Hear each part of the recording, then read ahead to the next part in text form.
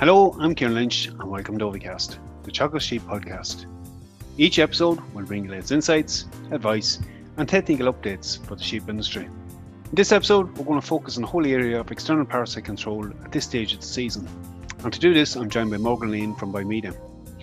Morgan explains the various control options that are available from topical applications to injectable treatments, and we finish up discussing plunge dipping in more detail. Morgan explains why each of these are suitable for treating, the correct procedure and their limitations. As plunge dipping provides the most comprehensive treatment option, we discuss best practice when it comes to dipping, getting the most out of it, safe use of the chosen product and its disposal afterwards. We finish up discussing the availability of mobile plunge dippers who are currently providing the service nationally. We start off, however, with Morgan explaining what the main external parasites that can be an issue for flocks at this stage of the season. At the present time in sheep, there's a lot of movement around from farm to farm. People are building up their flocks, gathering in the DOs for breeding. And with the movement around, there's a huge risk of sheep scab, which is widespread throughout the country, spreading onto the farm that the farmer may not have had before. And with that, an autumn treatment is a standard practice and very good practice to eliminate that threat. In the process, you're also eliminating the threat of lice, which cause scratching and itching in sheep, and sheep going back later in the year.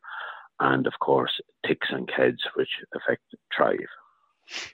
So there's certainly, you mentioned like there's a biosecurity risk with sheep coming in from sheep scab, but even on farms, lice at this time of year can potentially be a problem, and particularly later on, maybe during that housing period as well.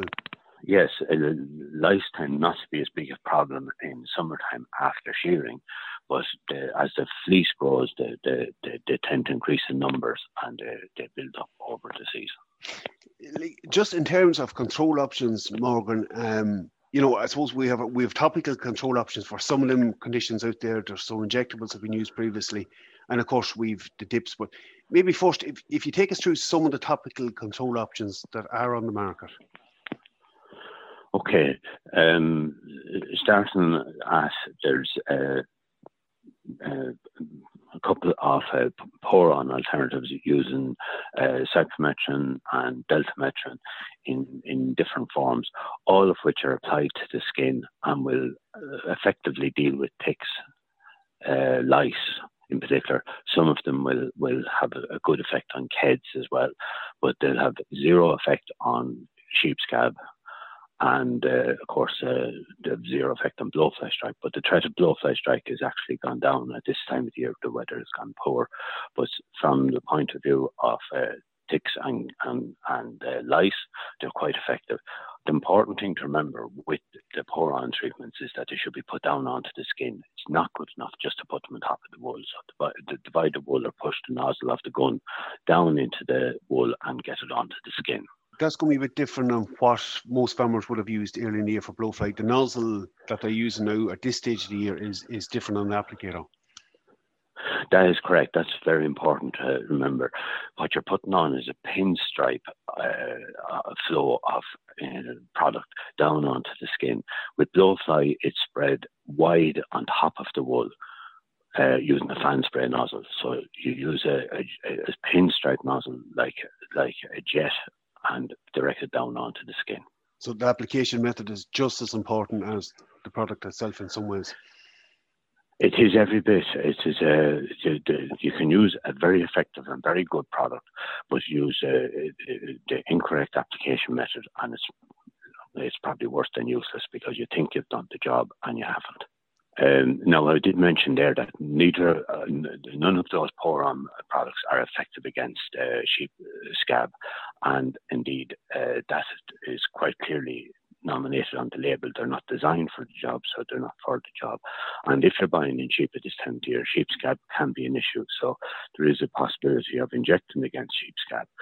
Some farmers like to take that option for convenience, but it's a very difficult thing to get right, because you must inject every single sheep, following the label directions, and you have to remember that you're not going to do the lice and you're not going to do the keds. You're only going to do sheep scab.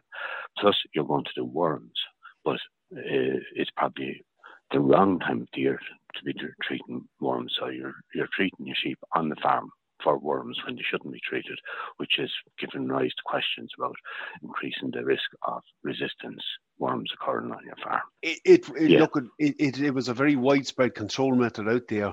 I did mention here and there that it's difficult to do. It's crucially important to do it correctly, and a lot of farmers don't.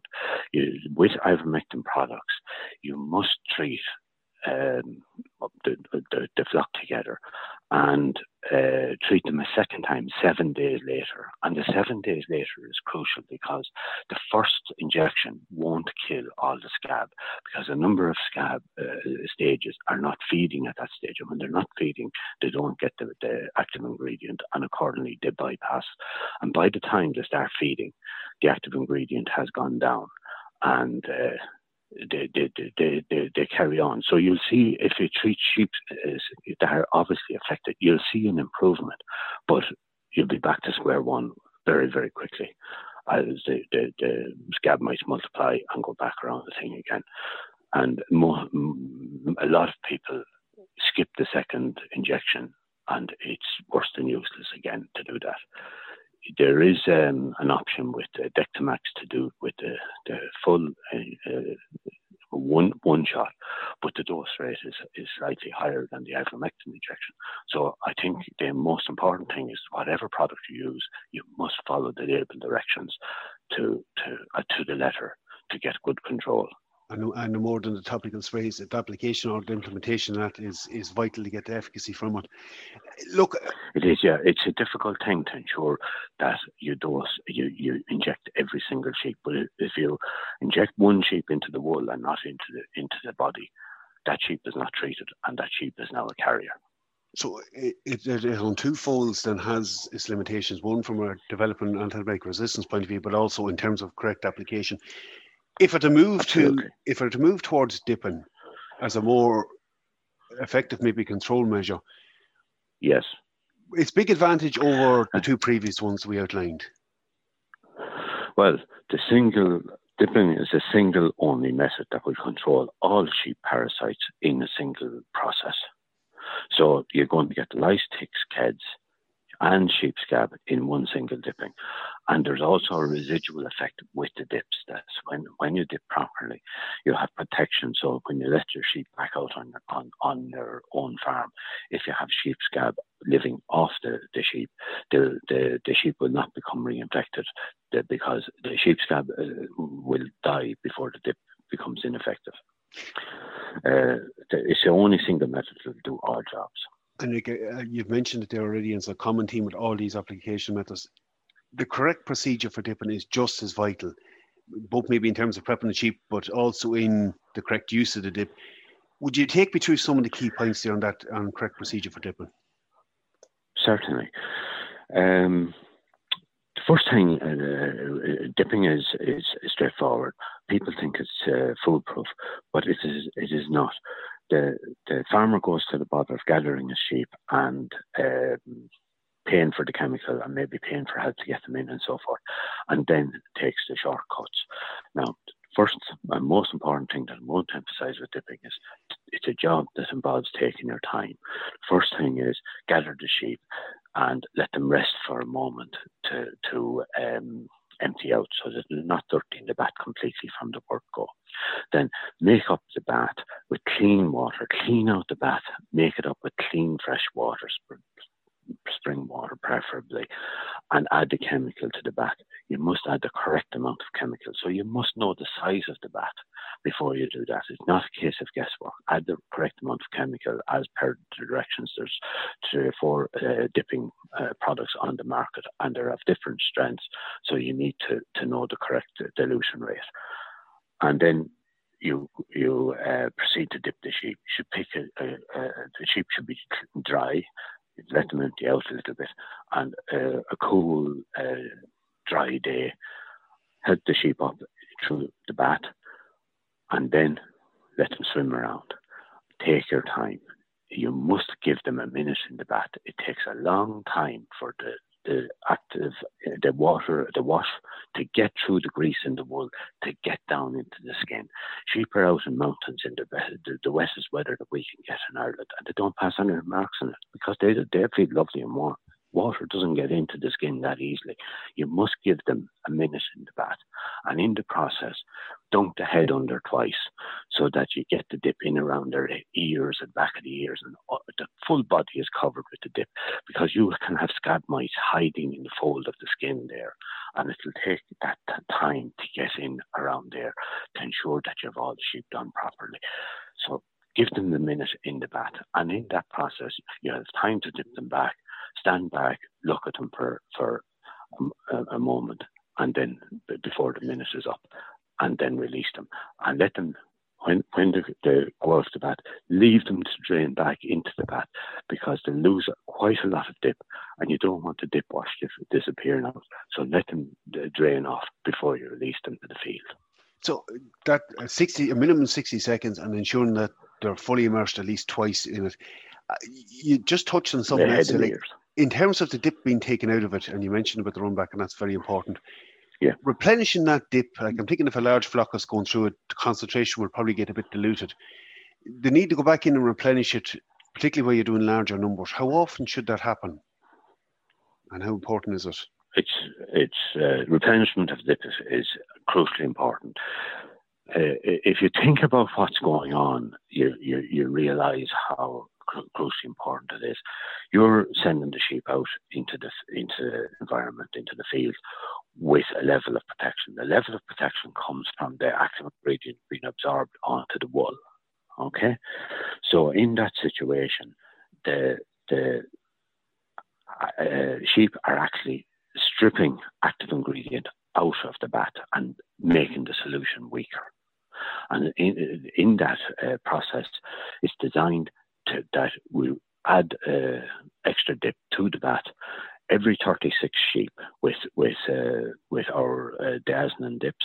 Every 36 sheep, 180 mils of active ingredients is added to the bath, and to top it back up with water at the same time. And that maintains the strength of the bath. And the calculations are all done on the basis that you have a minimum level of concentration of active ingredient in the bath at all times, so that the sheep are fully protected. Now, as the bath wears out, by constantly topping up, as I say, every 36 sheep with 180 mils, but then you come to a point where you must empty the bath and start again. And that point is 1 sheep dipped per 2 litres capacity of the bath. So if you have a 200 odd gallon bath or a 1,000 litre bath, you can dip a flock of 500 sheep. But at that point, you stop topping up, you empty the bath, and you start again if you're moving on to the next 250 or whatever, depending on the size of your bath. And that maintains the strength of chemical in the bath at a level that the sheep get enough chemical to protect them going out. So there's 2 factors involved: topping up on a regular basis every 36 sheep 180 mils, and then don't overdo the capacity of the bath. Just when you mentioned chemicals there, and I suppose the other vital element, and it needs to be emphasised again, correct health and safety procedures, using PPE when you're doing it, and protective equipment. Like, it is important, and it's not something to be overlooked. No, it is. Yes, it is. It's very important. After all, it's your own health that you're protecting here. I'll go back to just starting at when I mentioned putting on the pour-ons on the sheep. The farmer needs to use plastic gloves to not to take the chemical onto your hands and be absorbing it yourself. In the case of dipping, you have full protective gear, waterproof bib, leggings, Wellington boots with the leggings outside the Wellington boots. You don't want the Wellington boots filling up with dip, and face shield when you're handling the concentrate, so that because the concentrate, of course, you don't want splashes of that on your skin at any time. And good quality, nitrile, heavy duty gloves. And I should add here too, A proper dipping pole should be an aluminium handle or plastic handle pole, not a wooden handle, just because it's absorbing the dip.